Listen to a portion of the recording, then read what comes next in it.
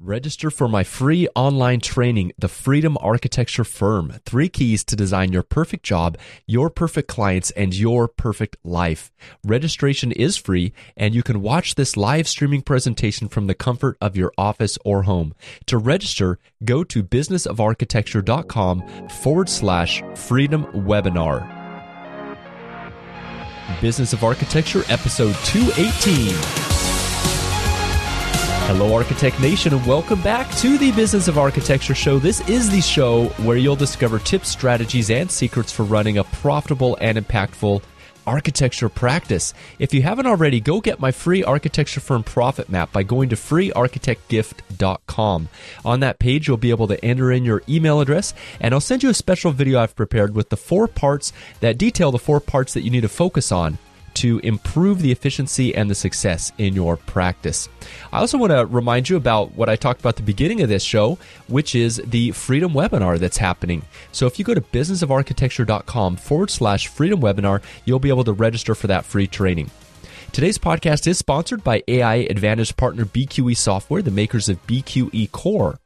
BQE Core is office management software for architects. Get rid of the Post-it notes and Excel spreadsheets. Get real-time insights on the profitability of your firm with a simple, beautiful, and easy-to-customize graphical dashboard. Say goodbye to undercharging or ending the year wondering where all the profit went. Core gives you the power you need to grow your firm. You can learn more and get a free trial by going to businessofarchitecture.com/demo. And always big thanks to BQE for sponsoring today's episode. Today is a UK edition of the Business of Architecture. In this episode, my co-host Ryan Willard speaks with Jason Bruges, an experienced designer and the director of Jason Bruges Studio. After being educated and trained as an architect, Jason moved over into experience design. So you may ask, what is experience design? Basically, experience design is the design of the environment with a special focus on the experience that a person has as they move through that environment. And this is generally done through lighting, through technology, interactive displays, and the architecture. So Jason Bruges Studio creates interactive spaces that combine architecture, art installation, and interaction design, which basically means these spaces and installations respond to the people who inhabit them. I definitely recommend you go check out their work. They got some incredible projects. You can find those at jasonbruges.com. That's Jason, JASON, BRUGES.com, to see some of the really incredible work that they've been doing. So every now and then, I like to bring on a guest here on the show that has used his or her architecture degree outside of the traditional realm of architecture, because we know that very few, a small percentage comparatively of the people who go through architecture school actually end up following the traditional route of architecture. We have people that go into writing specifications, people go into construction management, people go into development, people go into graphic design, people go into, interactive design like Jason Bruges, who we're going to hear from today. Today's interview is an example of someone who's been able to leverage that architecture, that problem-solving degree, and take that into a whole nother route. So if you're thinking about doing something alternate, or perhaps you're already involved in an alternate field, this may serve as some inspiration to you. So without further ado, here's Ryan Willard interviewing Jason Bruges. Welcome to the Business of Architecture, the UK edition. I'm here with Jason Bruges, the founder of the Jason Bruges Studio, which is an internationally renowned for producing innovative installations and interactive lighting spaces, surfaces, and really kind of merging a kind of field between architecture, art, and interaction design, and really considered a pioneer for a new generation of design studios and artists and designers, really kind of creating a new genre. And welcome. It's a great privilege to be able to be chatting with you this afternoon. Okay, thank you very much. And I'd just like to start off by asking you, how would you describe your practice? What is it that you do? Well, I think you described it quite eloquently there. We do sit between architecture, art, and technology or interaction design. Yeah. And if you draw a Venn diagram of 3 circles overlapping, we sit in the middle. But in terms of a business, we sit probably between an agency, a design agency, an art studio, and an architectural practice. Right. Probably somewhere between the two in terms of how we pitch and how we sell and how we approach people. Sometimes we're commissioned directly to create artworks. Other times we're in a pitch process. So alongside other agencies, and other times we're sort of part of more of a construction and architectural process. Right. And how did the practice emerge? So it's probably it's a continuation of my master's work at the Bartlett School of Architecture, investigating time-based spaces, interactive spaces, interactive art, how to explore how the public realm, buildings, the environment can basically interact with you, respond to you, tell a story, come to life. And it started really with a series of public art competitions where I was successful. At the time, I was working for a company called Imagination, who was designing experiences, and it became very clear that I was going to have no time to do my normal job, so the studio was born, creating architectural art installations, experiential installations all around the world. And how did you find those first? So the first few clients came out of competitions. How? The first kind of clients that you had came out of competition work. Competitions, yeah.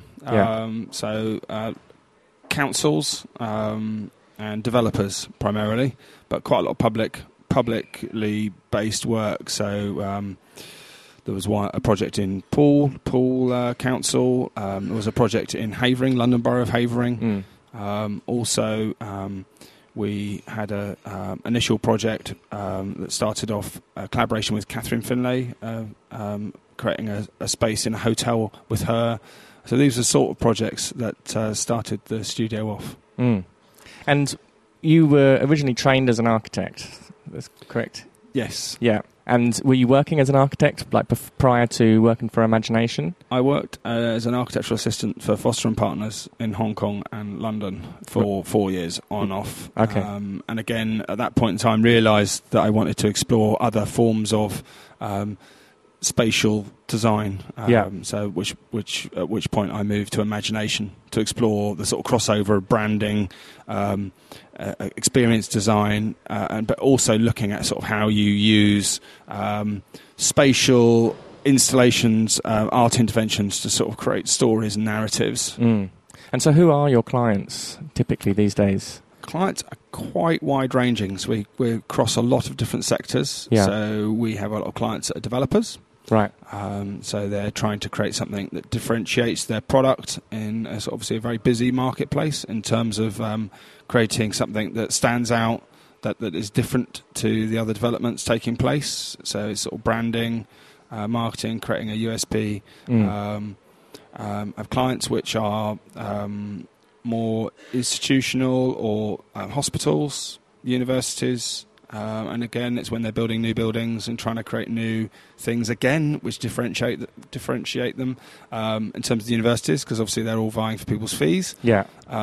Hospitals, more about, I suppose, creating a experience where people are going to heal quicker. So looking at sort of creating interventions that sort of distract and create a different sort of environment. Working on quite a lot of infrastructure projects, so airports and stations. Yeah. Again, there's a sort of realisation that the quality of experience and the user journey through those sorts of spaces can be improved by other layers of sort of architectural interventions that aren't architecture in the conventional sense. Yeah.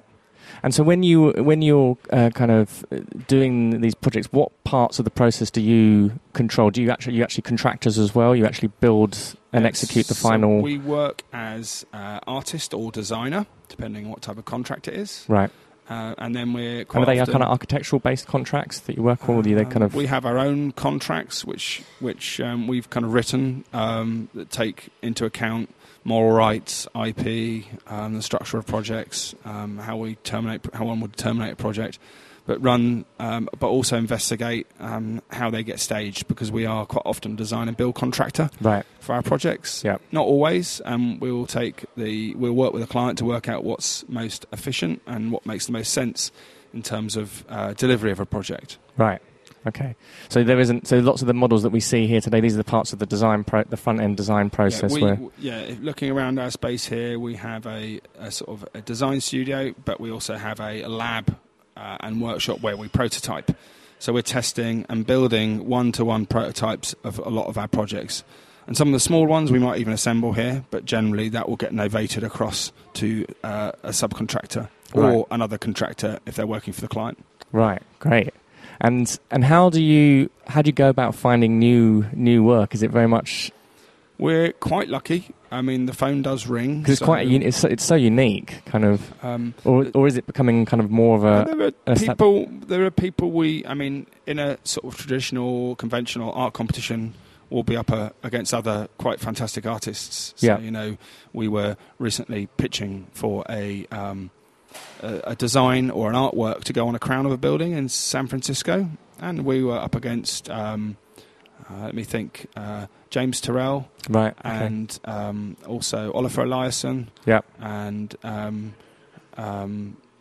Bruce Munro, and who else? And that was Jim Campbell. Yep. So really lovely list of peers to be up against. But that's when you get pigeonholed in a very tight kind of narrow silo of light art. So we get that's in that sort of condition. But other scenarios where it might be a much more wider ranging sort of series of interventions, we might be up against any sort of artists and even some architects that are working more artistically and in the public realm.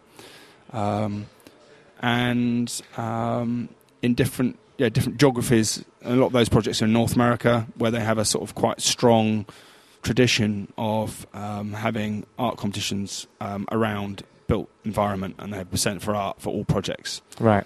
So, currently we're shortlisted for quite a few projects across North America. We're building work in Boston for the Harvard Medical Center, the Boston New Children's Hospital there we're working on.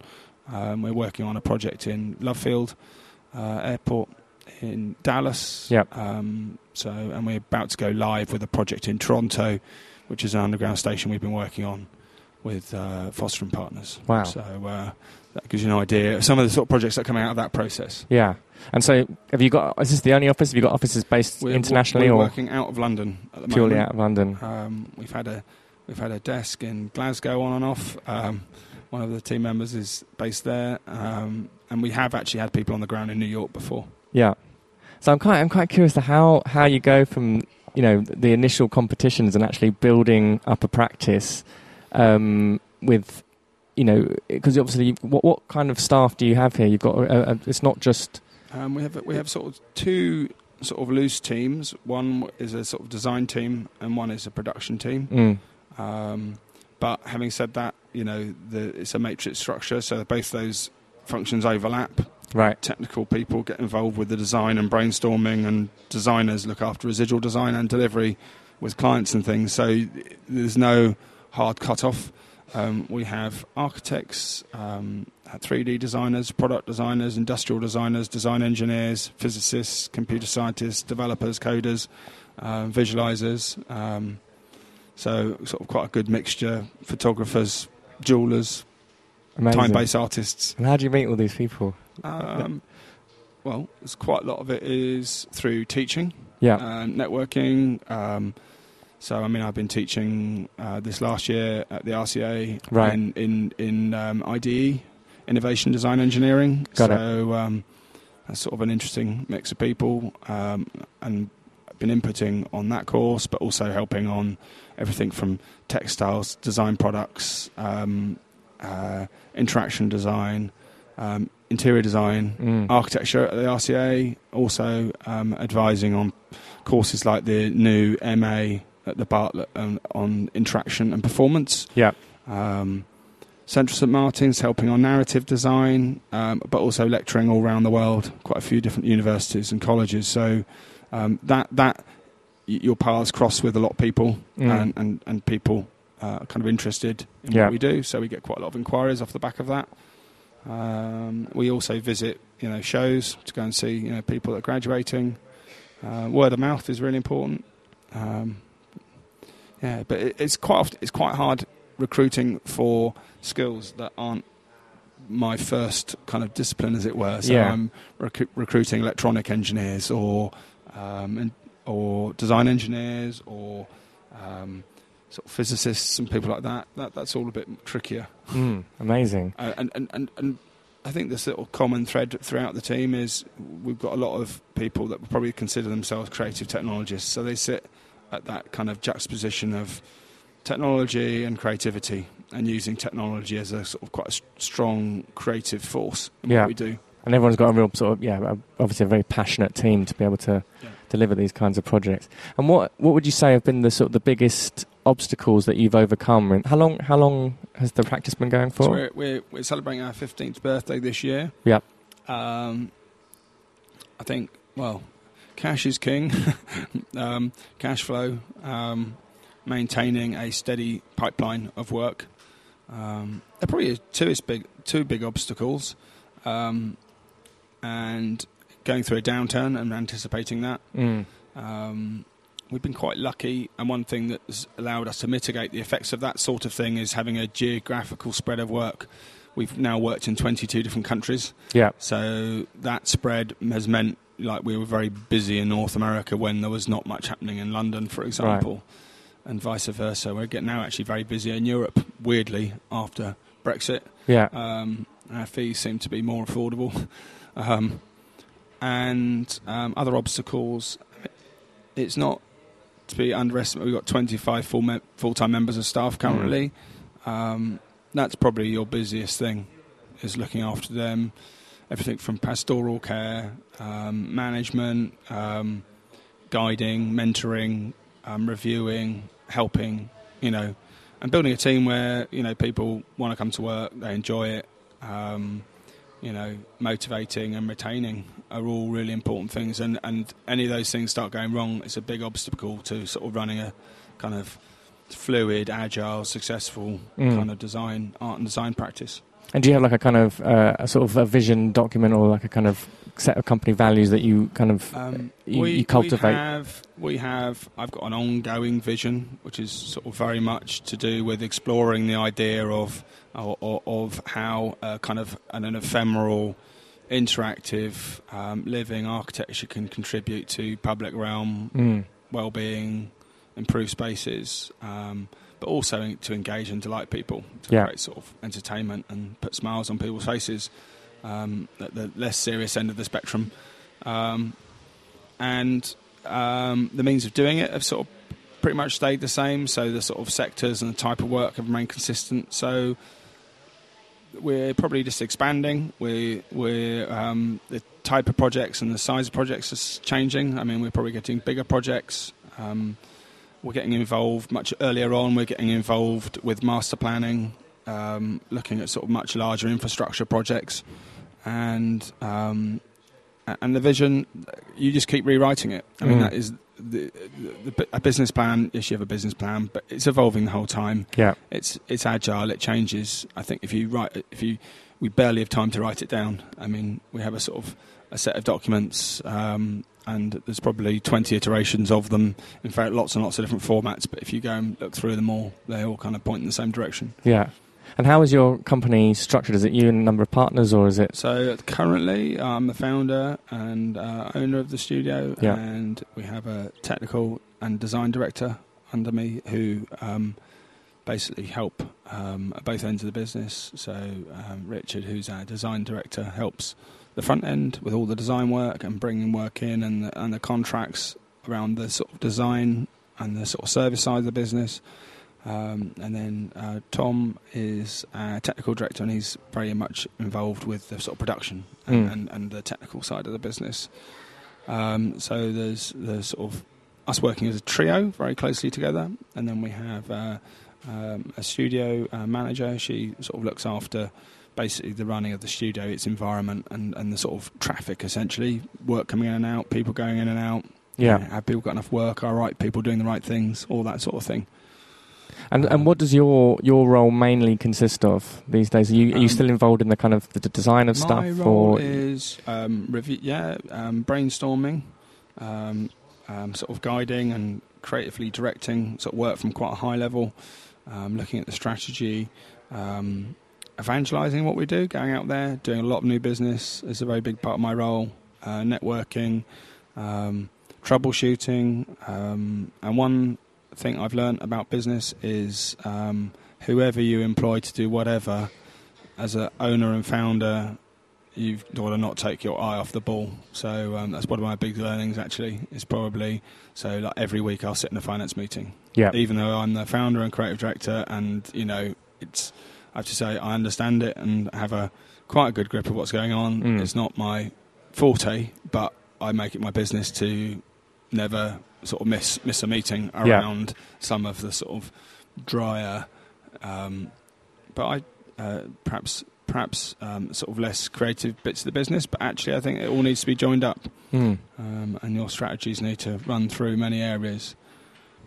And what kind of, I like the word you used, like evangelising your practice. What does that look like in terms of like courting the media, and you know, you have kind of marketing strategies, and you've got quite a unique brand that's lecturing.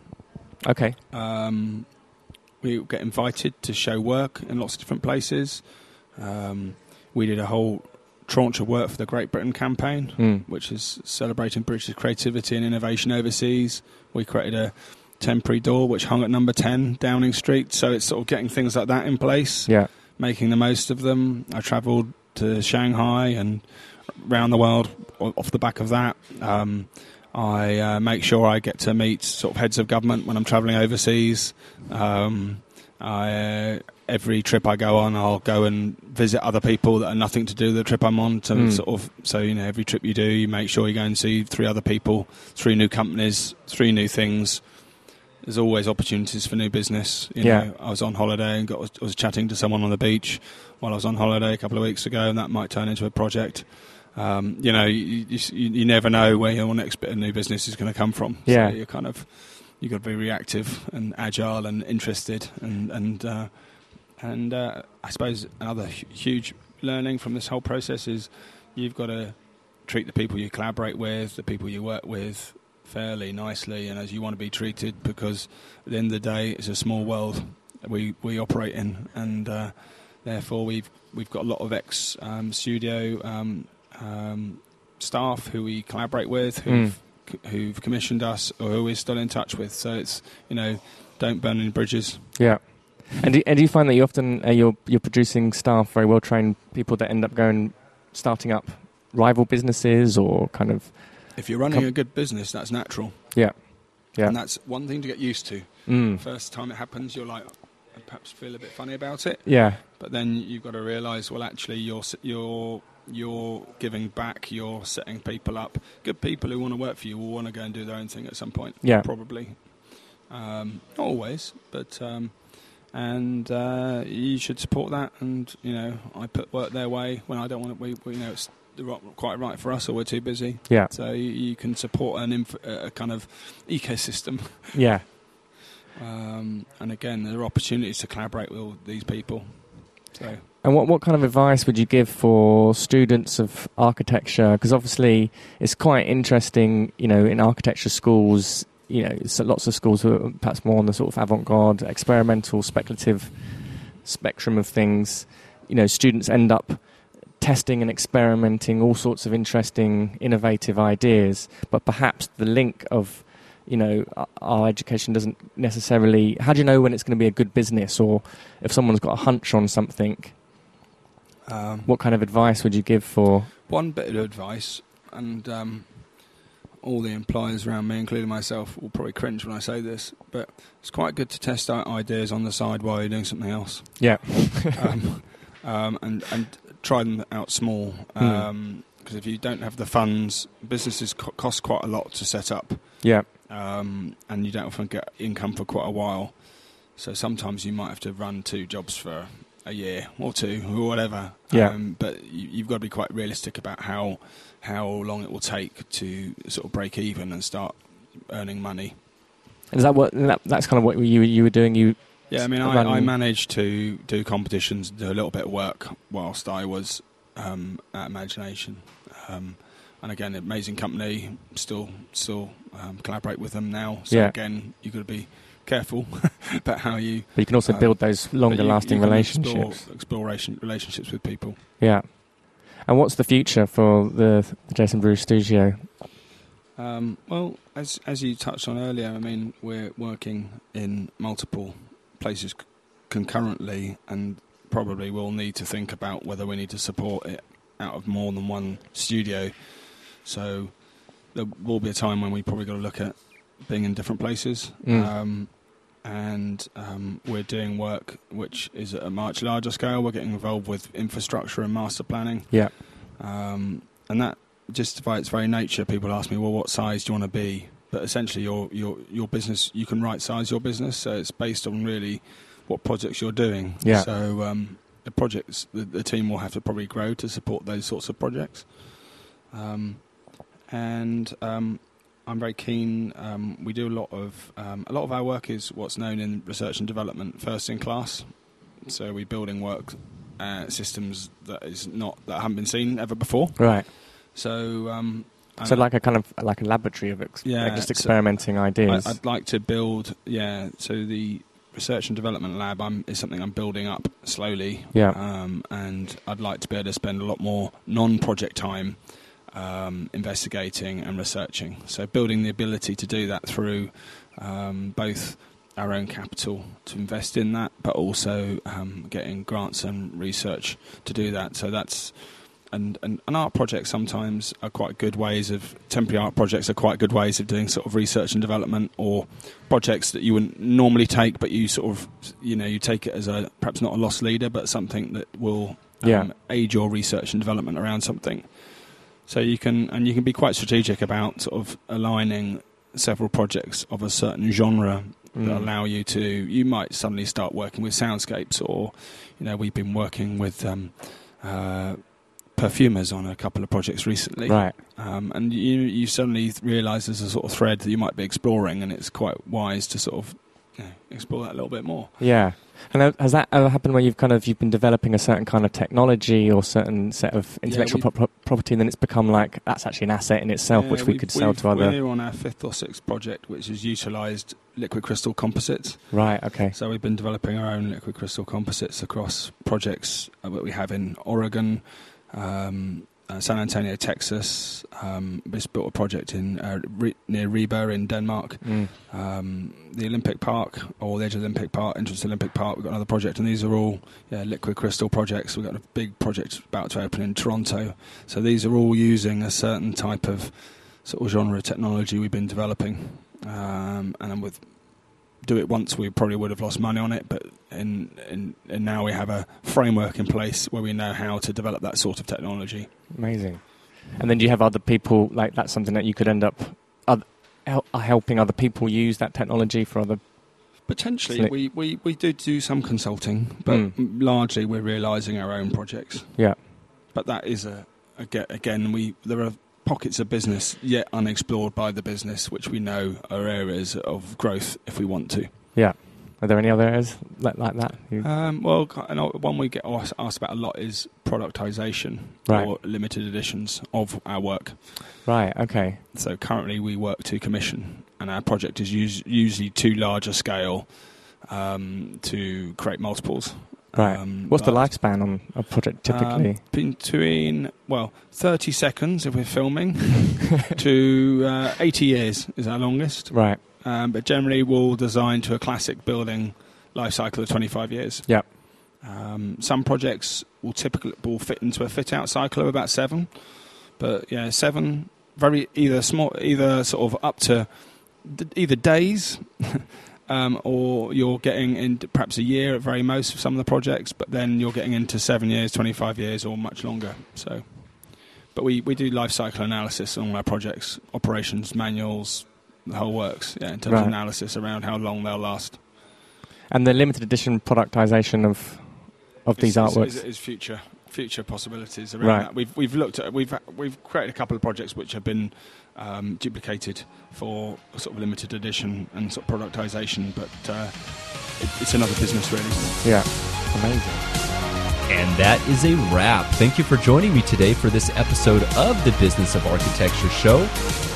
Today's podcast is sponsored by AI Advantage partner BQE Software, the makers of BQE Core. BQE Core is office management software for architects. Get rid of the Post-it notes and Excel spreadsheets. Get real-time insights on the profitability of your firm with a simple, beautiful, and easy to customize graphical dashboard. Say goodbye to undercharging or ending the year wondering where all the profit went. Core gives you the power you need to grow your firm. Learn more and get a free trial at businessofarchitecture.com/demo. If you haven't already, head on over to Free Architect Gift, pick up my free 4-part architecture firm profit map. And the views expressed on this show by my guests do not represent those of the host, and I make no representation, promise, guarantee, pledge, warranty, contract, bond, or commitment except to help you conquer the world. Carpe diem.